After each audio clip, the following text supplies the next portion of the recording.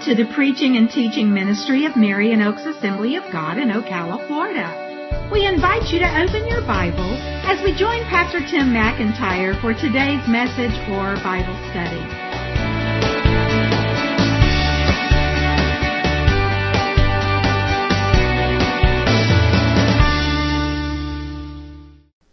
I will start again today with a question to get you thinking along the lines of which I believe God wants to speak to us. What in your life brings you joy? What in your life brings you joy? If we were to actually write those down, take a survey, make a list, there probably would be a lot of stuff that brings us joy, because it can be something as simple as a well-cooked meal. It could be something as simple as a nap when you really need one, up to things that are a lot more important, a lot more complicated. But as you think about what brings you joy, what are the most important things that bring you significant joy, that bring you great joy in your life? Can I tell you, I believe with all my heart that God wants us to experience great joy. And the primary way we can do that is to be in right relationship with Him. And many people can give a testimony and say, yeah, that's true. You know, when I'm walking with Jesus, life gets rough sometimes, but you know, I know that everything's good between me and God. It brings me great joy. We can also experience great joy when we're in healthy relationship with other people. And hopefully you have a lot of different people that you're in a good, healthy relationship with, and that relationship gives you joy. But you know, God created this world, and before sin entered in, He created it and He said it was good. If you study the account in Genesis of creation, every single day God did something good. He said it was good. It was good. It was good. And He got to the end and says it was very good. And so there's a lot of stuff in this world, the way God intended it, that we can enjoy. See, the word joy is in there. Enjoy. There are many things that God wants us to enjoy about His great creation. But can I tell you that in addition to all these things, one of the things that can really bring us a lot of joy is when we fulfill God's purpose for our lives. You know, God has a purpose for each and every one of us. There are certain things that are His purpose for everybody, but then there are certain things that are specific to individuals. Lots of teaching in the Word of God about how God gives His people gifts and abilities and callings in His life, ways that He wants to use them in His church and out there in the world. And you know, as we're pursuing God and the life that He has for us, and we fulfill His purpose for us, we can experience great joy. I want to talk about that a little bit today. We have been in a sermon series that we're wrapping up today entitled Encounter Jesus' Mission. Encounter Jesus' mission. We've been talking about what was Jesus' mission and how does that impact our lives today. And we've seen the key verse for that was Luke chapter 19 verse 10. It's not our text today, but Luke chapter 19 verse 10, it just says very succinctly, Jesus came to seek and to save the lost. He did a lot of things while He was here. He had some great teaching, some great preaching. He was a great example. But His entire purpose, His mission was to come and make it possible for the lost to be found, for the lost to be saved. You know, we think of saved and salvation in the spiritual realm and spiritual context is one thing, but we understand the idea of salvation even from just a normal physical context. Something is wrong and it needs to be fixed. We're in a dangerous situation and we need to be saved from that. And as Jesus came to seek and save the lost, He's talking about the danger that we're in spiritually of being eternally separated from God. And that was the very reason He came. And as He spent those 3.5 years as an adult traveling around with His disciples, preaching and teaching and healing and delivering people, it was to let them know that God had broken into history as part of His plan to set into motion those events that would make it possible for people to be set free from sin. And He went around proclaiming the kingdom of God is near. God's interaction and work in people's lives is near. Be ready for that. And we find that when Jesus brought that to a culmination, it was by going to the cross. That the cross wasn't a mistake, that the cross wasn't something that God hadn't foreseen. It wasn't a disruption of God's plan, but it was the very center of God's plan. Because Jesus came to die. And it was His death upon the cross that paid the price for our sins so that we could be saved from our sins. But then Jesus, after He rose again, ascended into heaven, and He told His disciples that that message then needed to be taken to the rest of the world. And He commissioned them to do that, to be a part of His mission. That's why it's called the Great Co-Mission. It's going along with Jesus in His mission. And that's what we've been talking about for the last couple of weeks. And we've mentioned that as we talk about we are followers of Jesus today, and we have a responsibility to take that message to our world. That Jesus came to seek and save the lost, and He still does. And that the salvation He paid for on the cross is available to us today. We know as believers that that's something we've experienced, and it's good news. That's what the word gospel means, is good news. And that we need to share that with other people, but we hesitate. There's a number of reasons why we hesitate. It's usually out of fear. We don't like confrontation. We don't like to appear pushy. And we're just afraid that if we start talking to people about spiritual things and about Jesus, that's going to happen. But we saw that in the first week. We looked at this, that doesn't have to happen. We can share the gospel without being confrontational. We can share the gospel without being argumentative. In fact, we shouldn't be argumentative. That's not to say people won't ever disagree with us and get frustrated. And if that's so, they're not open and we just need to back away.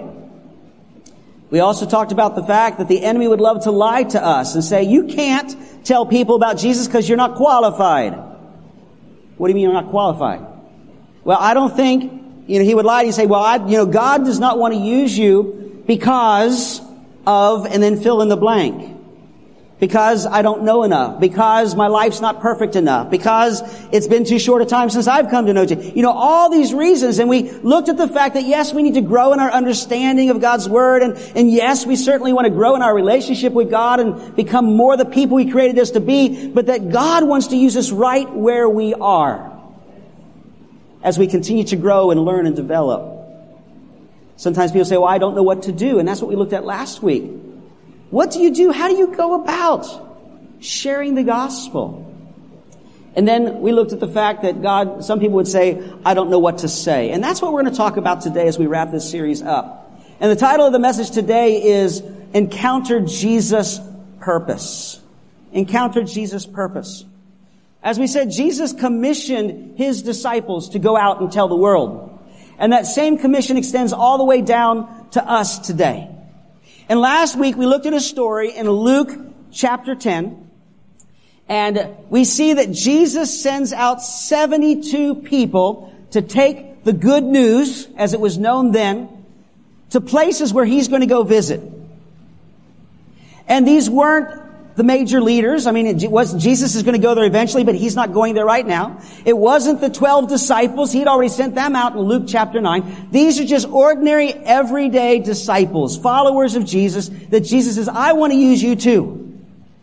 And as we looked at that story, we see that Jesus says, you just need to go into these towns, focus on developing relationships with people. And as you develop those relationships with people, meet their needs as best you can. And He gave them power to actually heal people. But meet their needs, care about them, and share with them the good news that God's kingdom is near. Well, the passage we're going to look at today is the follow-up to that story. It's the ending of that story. It's when they come back to Jesus, the report they give to Him. So let's take a look at Luke chapter 10, and we're going to start reading with verse 17. It says, the 72 returned with joy, saying, Lord, even the demons are subject to us in your name. And He said to them, I saw Satan fall like lightning from heaven. Behold, I've given you authority to tread on serpents and scorpions and over all the power of the enemy, and nothing shall hurt you. Nevertheless, do not rejoice in this, that the spirits are subject to you, but rejoice that your names are written in heaven. So we have these 72 disciples that have been traveling around and ministering for Jesus, going into towns, establishing relationships, caring for people, meeting their needs, proclaiming that the kingdom of heaven is near, and they come back and they are so excited. They're full of joy because they had success. They did what Jesus called them to do. People's lives were changed. People were healed. People were delivered. They received the good news. Can I tell you that we can experience the same joy if we pursue Jesus' purpose for us, that purpose to share the gospel with the people in our world? But that raises an important question. What is the message that we need to share? What is the message that we need to share? Can I tell you the message has been the same all throughout history?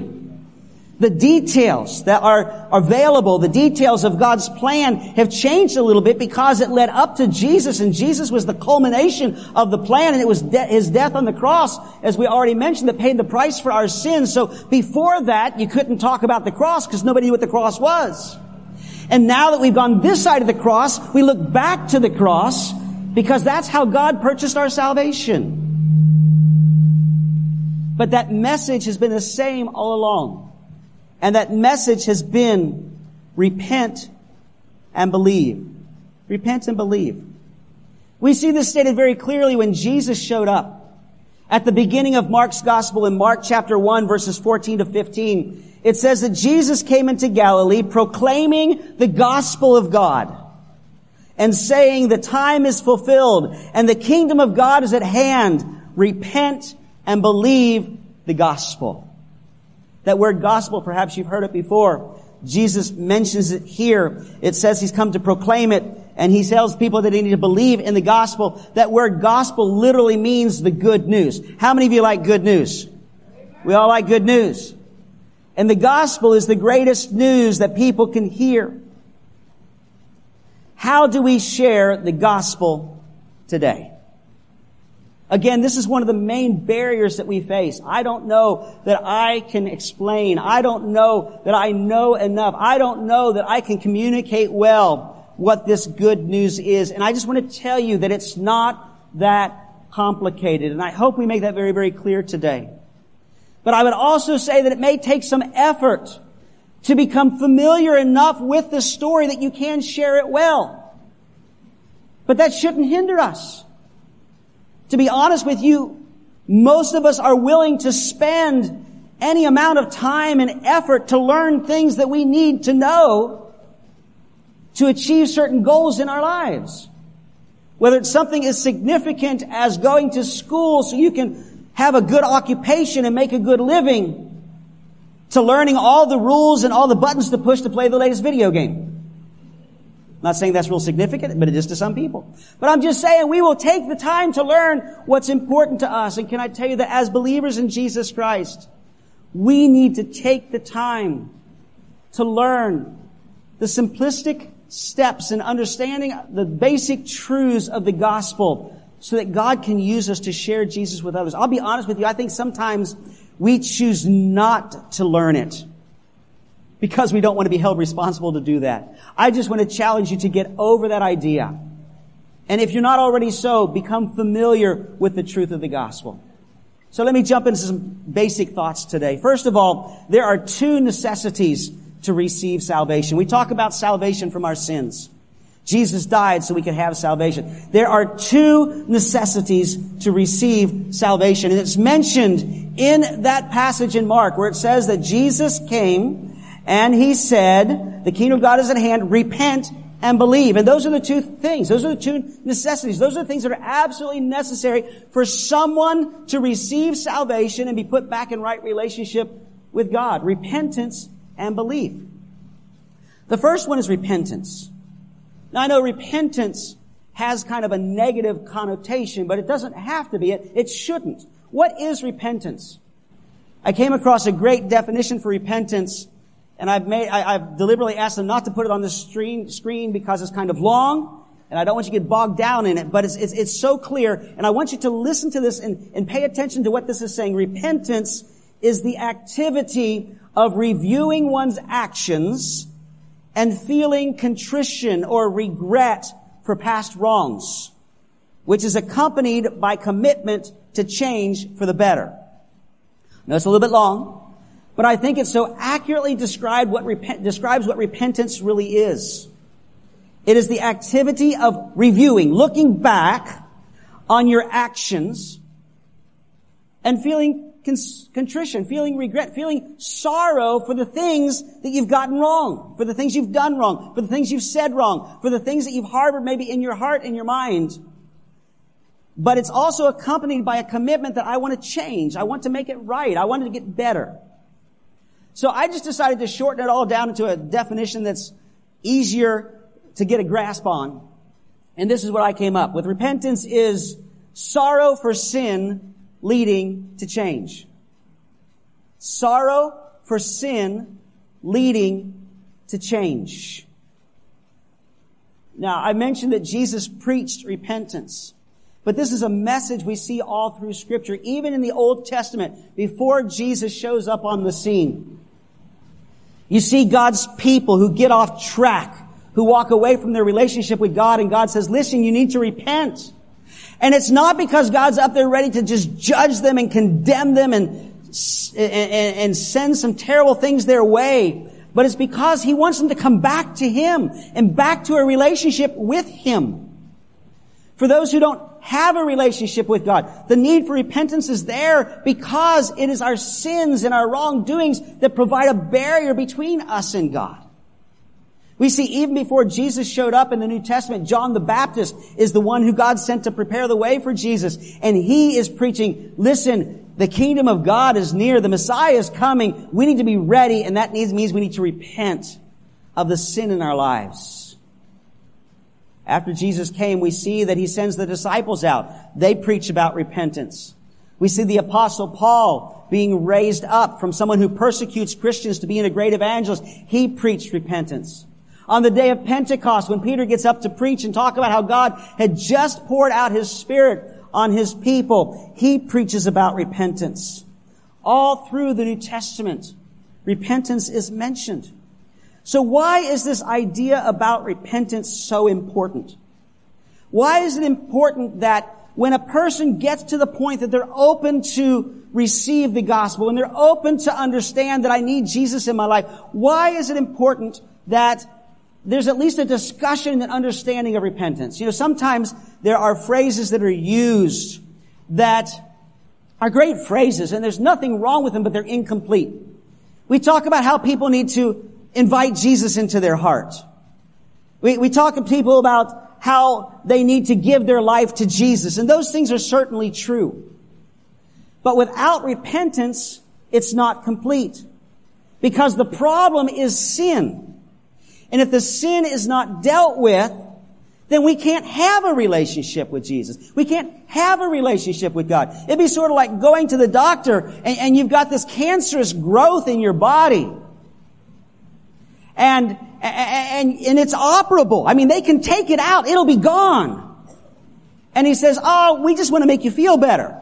So we're going to give you some drugs. We're going to tell you some things you can do, some things you can eat that'll help you feel better while this cancer's in your body. And it's like, wait a minute. Let's just take the cancer out. And so that's what repentance is all about. It's we need to get rid of this cancer of sin from our lives so that we can have a relationship with Jesus. So we can have a relationship with God. That's why Jesus died, was to pay the price, to remove that cancer of sin from our lives. So repentance is important. The second thing is belief. Jesus said, repent and believe. Paul said, repent and believe. Peter says, repent and believe. The disciples, they say, repent and believe. That belief. What is belief? Belief means complete trust or confidence in or reliance on someone or something. I know the word belief in general can apply to a lot of different things, but when we're talking about salvation, when we're talking about a relationship with God, belief is that trust and confidence in, that reliance on Jesus Christ. In John chapter 1, verses 11 and 12, it says, Jesus came to His own people. and his own people did not receive him. But to all who did receive him, who believed in his name, he gave the right to become children of God. Jesus came.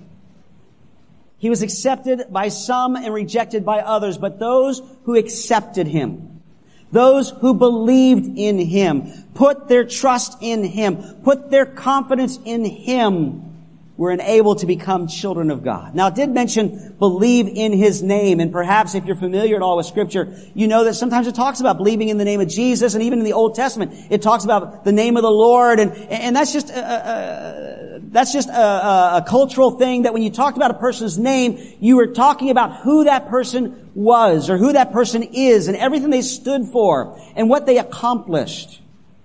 Because your name represents who you are. And so to believe in the name of Jesus, to trust in the name of Jesus, literally means to believe in Jesus, who he is and what he did, and to put your confidence in that. In Acts chapter 16, verse 31, Paul is preaching and he says, believe in the Lord Jesus and you will be saved. So you have repentance, you have belief in who Jesus is and what he did by dying on the cross and raising from the dead. But can I tell you that belief is more than just recognizing and acknowledging facts. Someone might say, I believe in Jesus. I believe everything the Bible says about Jesus. I believe that Jesus is God, and he always has been God. That's what the Bible teaches. I believe he came to earth. He became a man. I believe he did some great things. I believe he died on the cross. I believe he was buried. I believe he rose again. I believe he ascended into heaven. I believe he's coming someday. I believe all those truths, and that is a tremendously good foundation upon which to rest our full belief, but it's not adequate. In fact, James says in his book, I didn't put the passage in my notes here, but James in his letter to Christians, he says, all the demons believe that too. So if your belief is just in the facts, you got demon faith. That sounds weird, doesn't it? Actually, it means you have the same faith a demon would have because they believe the facts too. You see, it's not just acknowledging and recognizing facts as true. It's putting your trust in it. Okay? It's depending upon it. I could bring one of these chairs up here and set it on the platform, and I could say, this is a nice chair, this is a sturdy chair. I believe this chair will hold my weight if I sit on it. But until I actually sit on it, I'm not demonstrating my faith, am I? I'm not acting on my faith. I haven't fully given, what's the word I'm looking for? I haven't fully committed myself to that faith. In fact, if you say, well, prove it, sit on it, and I wouldn't sit on it, you'd be saying, well, I don't know if you really believe that chair can hold your weight. I know it's a silly little illustration, but it points to the need we have to not just recognize and acknowledge the truths about Jesus Christ and what he did and who he is, but we need to put our trust in him. We need to depend upon him. Well, what does that look like? What that means is that we say, Jesus, your word says that you are God, you came to earth, and you died on the cross to pay the price for my sins, so I'm putting my trust in that. I am going to trust in what you did for my salvation. I'm not going to trust in being good enough. I'm not going to trust in the fact that I'm a pretty good person, that maybe I deserve it, but I'm going to put my trust in you. My faith is in you and what you did. I'm going to depend upon that. And I'm going to commit myself to that. Now, it's important that we have both of these things. You see, when we have repentance,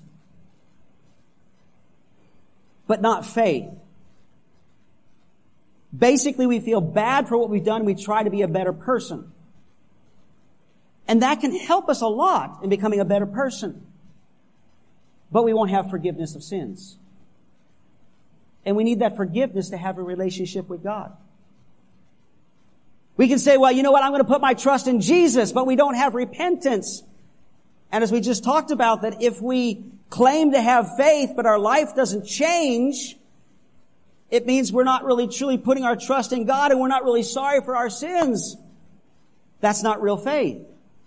We need to have both of these things. One without the other is insufficient. So how do we communicate that with people? Let me just share with you some very simple steps to sharing the good news. Some very simple steps to sharing the gospel.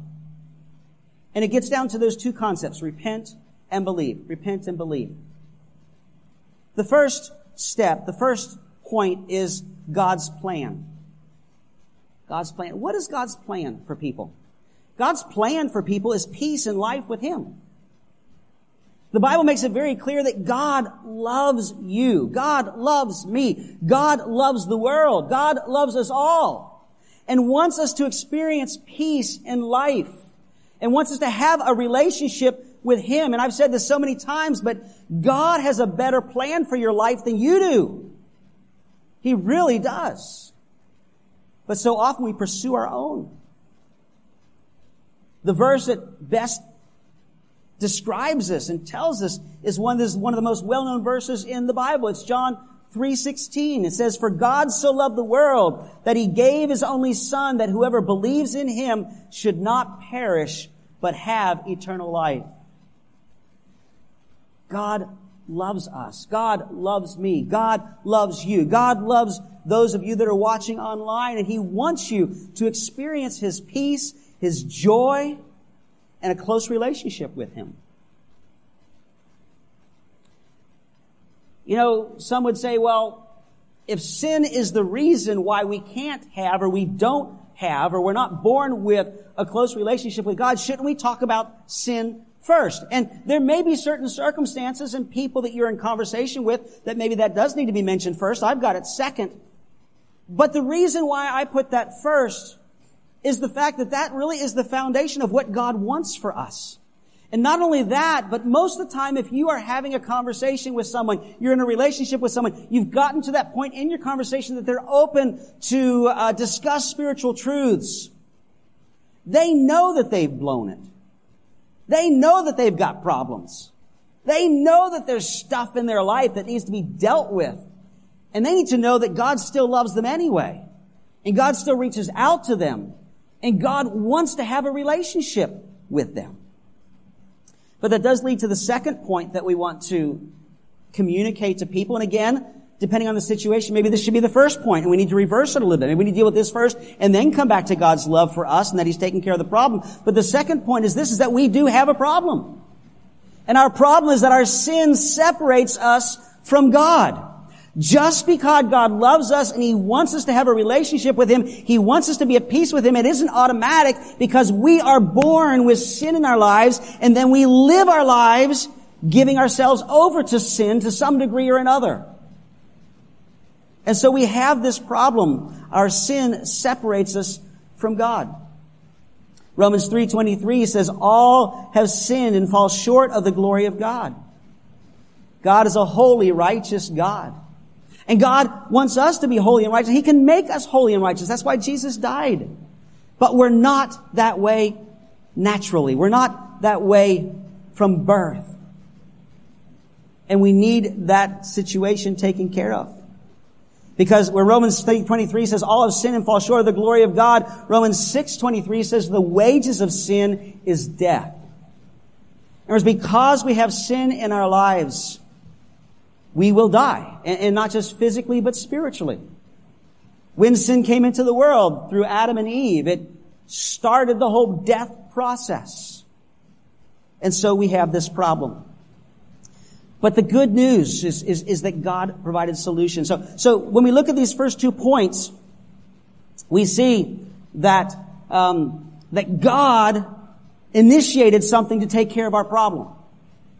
So the third idea is this, that God has a solution. That God has a solution, and it's the cross. It's the cross. God's love bridges the gap of separation between us and Him, and He did it through the cross. Here's the statement that encapsulates that whole truth. When Jesus Christ died on the cross and rose from the grave, He paid the penalty for our sins. In other words, we owed because of our sin. The wages of sin is death. That's what we earned. But Jesus paid the price for our sins so that we could have life. You know, I quoted from Romans 6:23 earlier, but I only quoted the first half of the verse. When you read the whole thing, it says, "For the wages of sin is death, but the free gift of God is eternal life in Christ Jesus our Lord." We deserve death because of our sin, but God sent Jesus. Jesus willingly came and died so that we could have the free gift of eternal life. Peter puts it this way in 1 Peter 2:24. He says that Jesus himself bore our sins in his body on the tree, talking about the cross, that we might die to sin and live to righteousness. By his wounds you have been healed. I often use the illustration, and if you've been coming to church here for any amount of time, then you'll recognize this, that our sin is like a great chasm between us and God. That we're on one side of the chasm. God and his life, his life and everything that he offers to us is on the other side of the chasm. But we can't get across that chasm because it's deep and it's too wide for us to jump across. Now, some of us can jump farther than others. You know, you can try this if you want to. Go home this afternoon and see how far you can jump. Some of you might be lucky if you can just kind of get ahead a couple feet, you know. Most of us could probably jump several feet. Maybe some of the younger and stronger among us with a running start could jump a bunch of feet. But if you would picture this chasm of sin being the size of the Grand Canyon, does it really matter how far you can jump? No.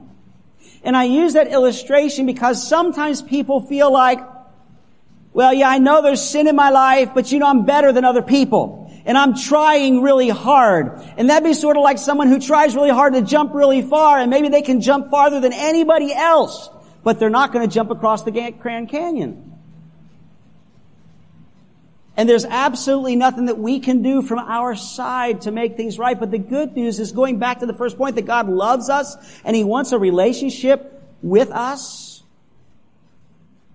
that he made the way possible. And so that's why Jesus came. And I've seen pictures, perhaps you have too, of a chasm that represents our sin between us and God. But there's a bridge across that chasm, and that bridge is the cross. And that really is the truth of it. It's because of Jesus' death on the cross that we have a way to cross that chasm of sin, to have a relationship with God. And that leads us to the fourth truth that we want to communicate. And you don't have to use these exact same words, but the fourth truth that we want to communicate with people when they're open to that is that we need to respond to that. What is our response? We need to receive Christ and his gift of salvation. To receive Christ and his gift of salvation. A little earlier I read from John chapter 1. And I want to reread verse 12. And it says, "To all who did receive him, who believed in his name, he gave the right to become children of God." When we receive Christ, when we believe in him, keeping in mind, what is that definition of believe? It means we're putting our trust in him instead of ourselves. Then God welcomes us as his children. So how do we do that? How do we do that? And how do we share that with others? How do we help others understand how they can do that? Let me just give that to you real quick before we try to wrap this up, okay? So to receive Christ, or to put your faith in Christ, there's a couple ideas here. First of all, we have to admit that we're a sinner. We have to admit that we're a sinner. Remember, we said the two basic ideas is repent and believe, repent and believe. This is the first part of repentance. It's being willing to admit that I was wrong.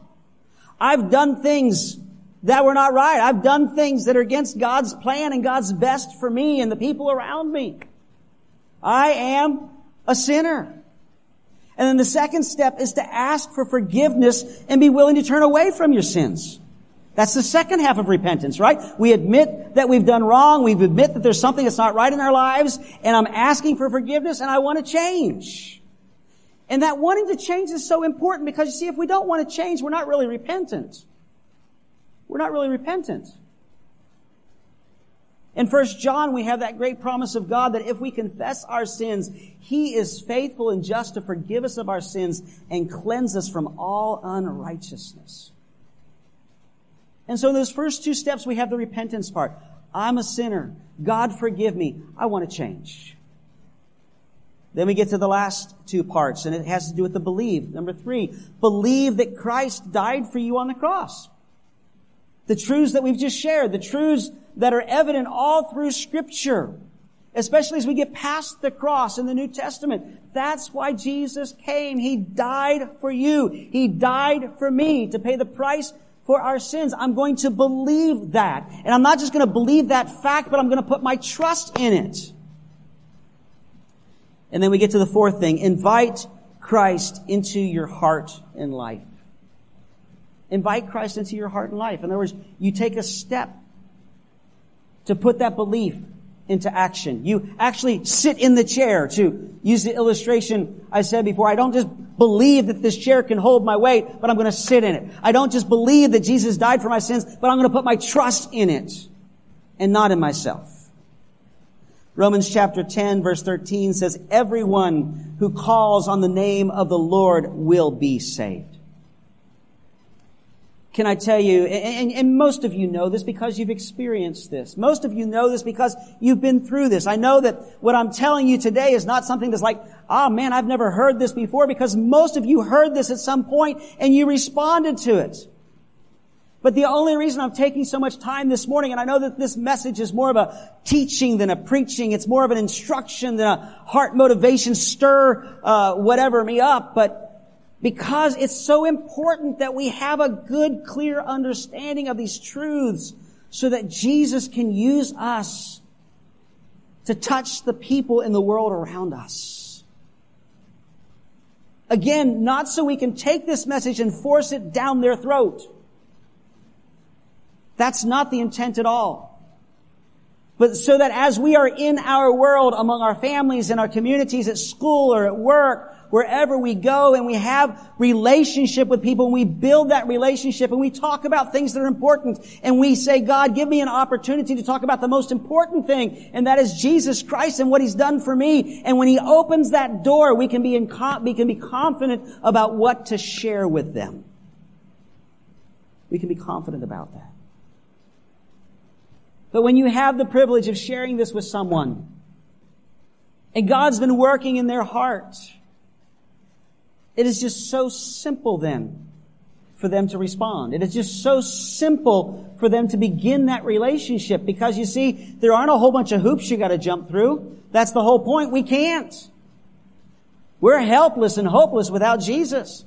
It's all dependent on Him. It just requires a simple confession and commitment to God that says something like this: Lord Jesus, I know I'm a sinner, and I ask You to forgive me. I believe You died for my sins and You rose from the dead, and I'm going to trust You and follow You as my Lord and Savior. Guide my life and help me to live for You and to do Your will. In Jesus' name, amen. Just a simple prayer. God, I'm a sinner. I repent. Please forgive me. I want to do better, but I can't. I need Your help. But that's why Jesus came. So I'm putting my trust in Him. Now help me. Just simple. And most of you are so familiar with this and are so familiar with these basic truths because most of the time when I'm preaching, no matter what I'm preaching about, at some point in that message, I'm going to real quick give you those basic truths. Because no matter what I'm preaching about on any particular Sunday, there may be somebody that is here or somebody that's watching online, just like there may be somebody here today or somebody watching online that you've not yet taken those steps, and I want you to understand the good news. That is my number one reason for doing it almost every time I preach, but the number two reason is so that you hear it so much that you could probably tell people that. You mean I think you can, but you probably can. Because you've heard it so many times. As we wrap this all up, and our worship team, you can prepare to come, We've mentioned throughout this series of sermons that we want to be used by God to touch the people in our world. And it's great to help them, and we should, because God cares about every need that people have.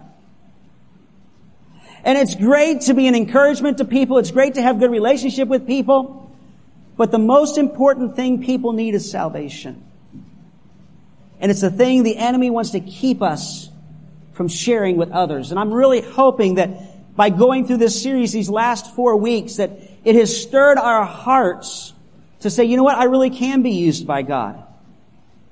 I mean, I know I need to learn some more stuff, and I know God's still at work in my life, and I need to, become more what He wants me to be, but He wants to use me right now. And I hope that that's given you that confidence, and that even though it may be a little scary to say, so I really need to start talking to people about Jesus. When God opens the door in my family, at school, at work, wherever I go. I hope that maybe you feel more confident in doing so and more stirred to do so. You see, here's a definition of evangelism we've been talking about, that evangelism is intentionally engaging others in spiritual conversations that could lead to sharing the gospel, the truth about Jesus Christ. We develop relationships with people, or we already are in relationships with people, and we continue to grow in those relationships and try, when God makes it possible, to steer the conversation to spiritual things so that we can tell them about Jesus. There's so many different ways to do that. I share with you the basic truths today. There are other scriptures you can use. There's things called tracts that can be very helpful, little booklets that explain the gospel. We have some. If you'd like some, I'll give you some. Just let me know. When you came in today, they were giving out these little packets of things, these cards. Perhaps you took a look at them. Perhaps you didn't. Maybe you just left it the way it is.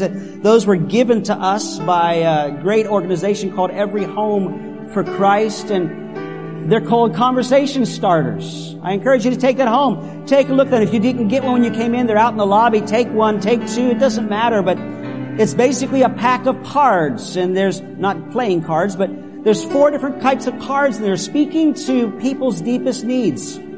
When their life's a mess. When they need hope. Who is Jesus? And it's very simple. On the back, it just gives some basic information, and it gives them a place where they can go to learn more about Jesus. It's not meant to be the only thing you'll ever use to share with people about Jesus, but just to be a conversation starter. It's the type thing you can give to someone. You can leave with a tip. You can do whatever. And Every Home for Christ makes these available for free, and so we give them to you for free. We got plenty of them. Take as much as you want. And they like to encourage people. There's 50 cards in that pack, I believe, to try to have a conversation with one person, at least one person a week, that points to Jesus, and give them that card. And then pray that God would, out of those conversations, allow you to develop a close enough relationship with someone that you can really impact their life and hopefully lead them to come to know Jesus Christ as their Savior. And that's the challenge I take upon myself today, and I leave before you. If you're already a Christian, which most of you probably are, you've experienced God's blessing in your life. You have eternal life. You know what it is to experience the joy and to experience His help in the things that you go through. May God use us to help other people to discover that same thing. Could we all stand together? I'm just going to ask you to bow your heads and close your eyes. As I've shared today, the conclusion of this whole series about the gospel, about the good news, about what we need to be saved. Jesus already did all the work, but what we need to do, what we need to believe, what we need to carry out. I'm fully aware that even though most of the people here and most of the people online are already Christians, you've already done this, that there may be those that are here or those that are online that you have not yet stepped over that line. You have not yet taken that step to say, you know what, I am a sinner. I need a Savior. And I want Jesus to come into my life to forgive me and to help me to live for Him. And so I just want to ask today, before we close our time together, that if that's you, would you just raise your hand? If you say, you know, I've never, maybe you've believed all this stuff, maybe you've heard all this stuff, but you have never came to that point of commitment, of surrender, of confession, of admission that you're a sinner in need of a Savior. And today, you want to repent of your sin and you want to ask Jesus to forgive you. And you want to put your trust in Him. Anybody at all, you say, that's me. That's me.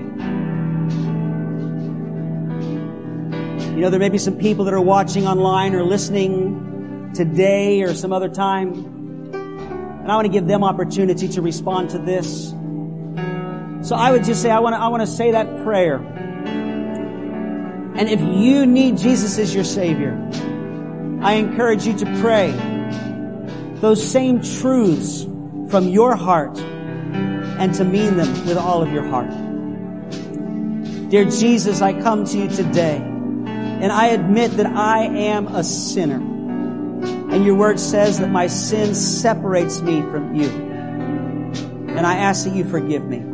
I'm sorry. I wish it was different, but it's not. I'd like it to be different, but I can't do it by myself. I thank you that your word says that you died to pay the price for my sins. I believe that. And not just with my head, but with my heart. And I want to put my trust in you. So I surrender my life to you. Be my Savior. Be my Lord. Help me to live for you and to grow in that relationship. I ask you in Jesus' name. Amen. Can I tell you that if you prayed that prayer, you have a relationship with Jesus. And now it's time for you to grow in that relationship with Jesus. We're going to do one more thing before we close. I'm going to ask our elders to come. And our worship team is going to lead us in a song. And you may be here today and you know Jesus, but you need God's touch in some other area of your life. We're just going to take a couple of moments. But as we sing this song, if you would like someone to pray with you for a need you have, or maybe you're concerned about someone else and you want somebody to join with you, we want to pray with you. Come during this time. We'll pray with you, and I'll come back and close the service in just a couple of minutes. Hallelujah. Father, we love you today. We thank you, Lord, for your goodness to us. We thank you, Lord, for your presence here with us. And God, I just pray that you'd help us, Lord God.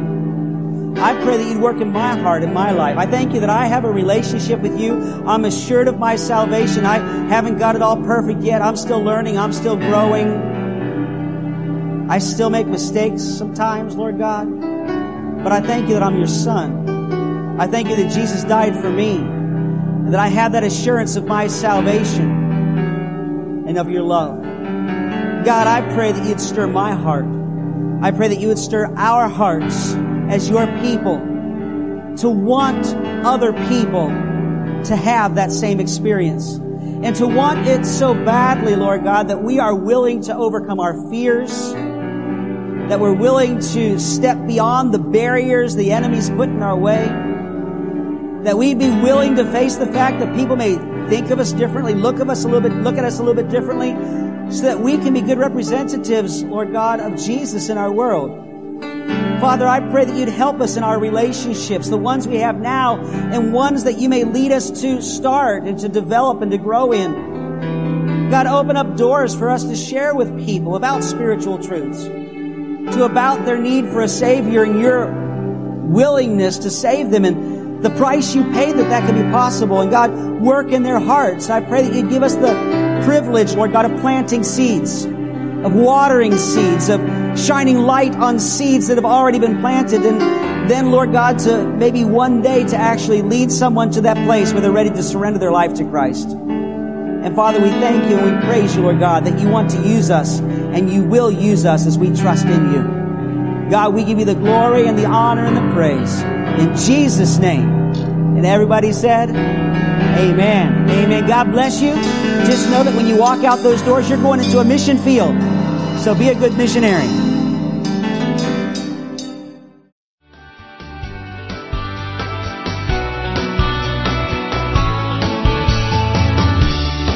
We hope you've enjoyed listening to today's message or Bible study.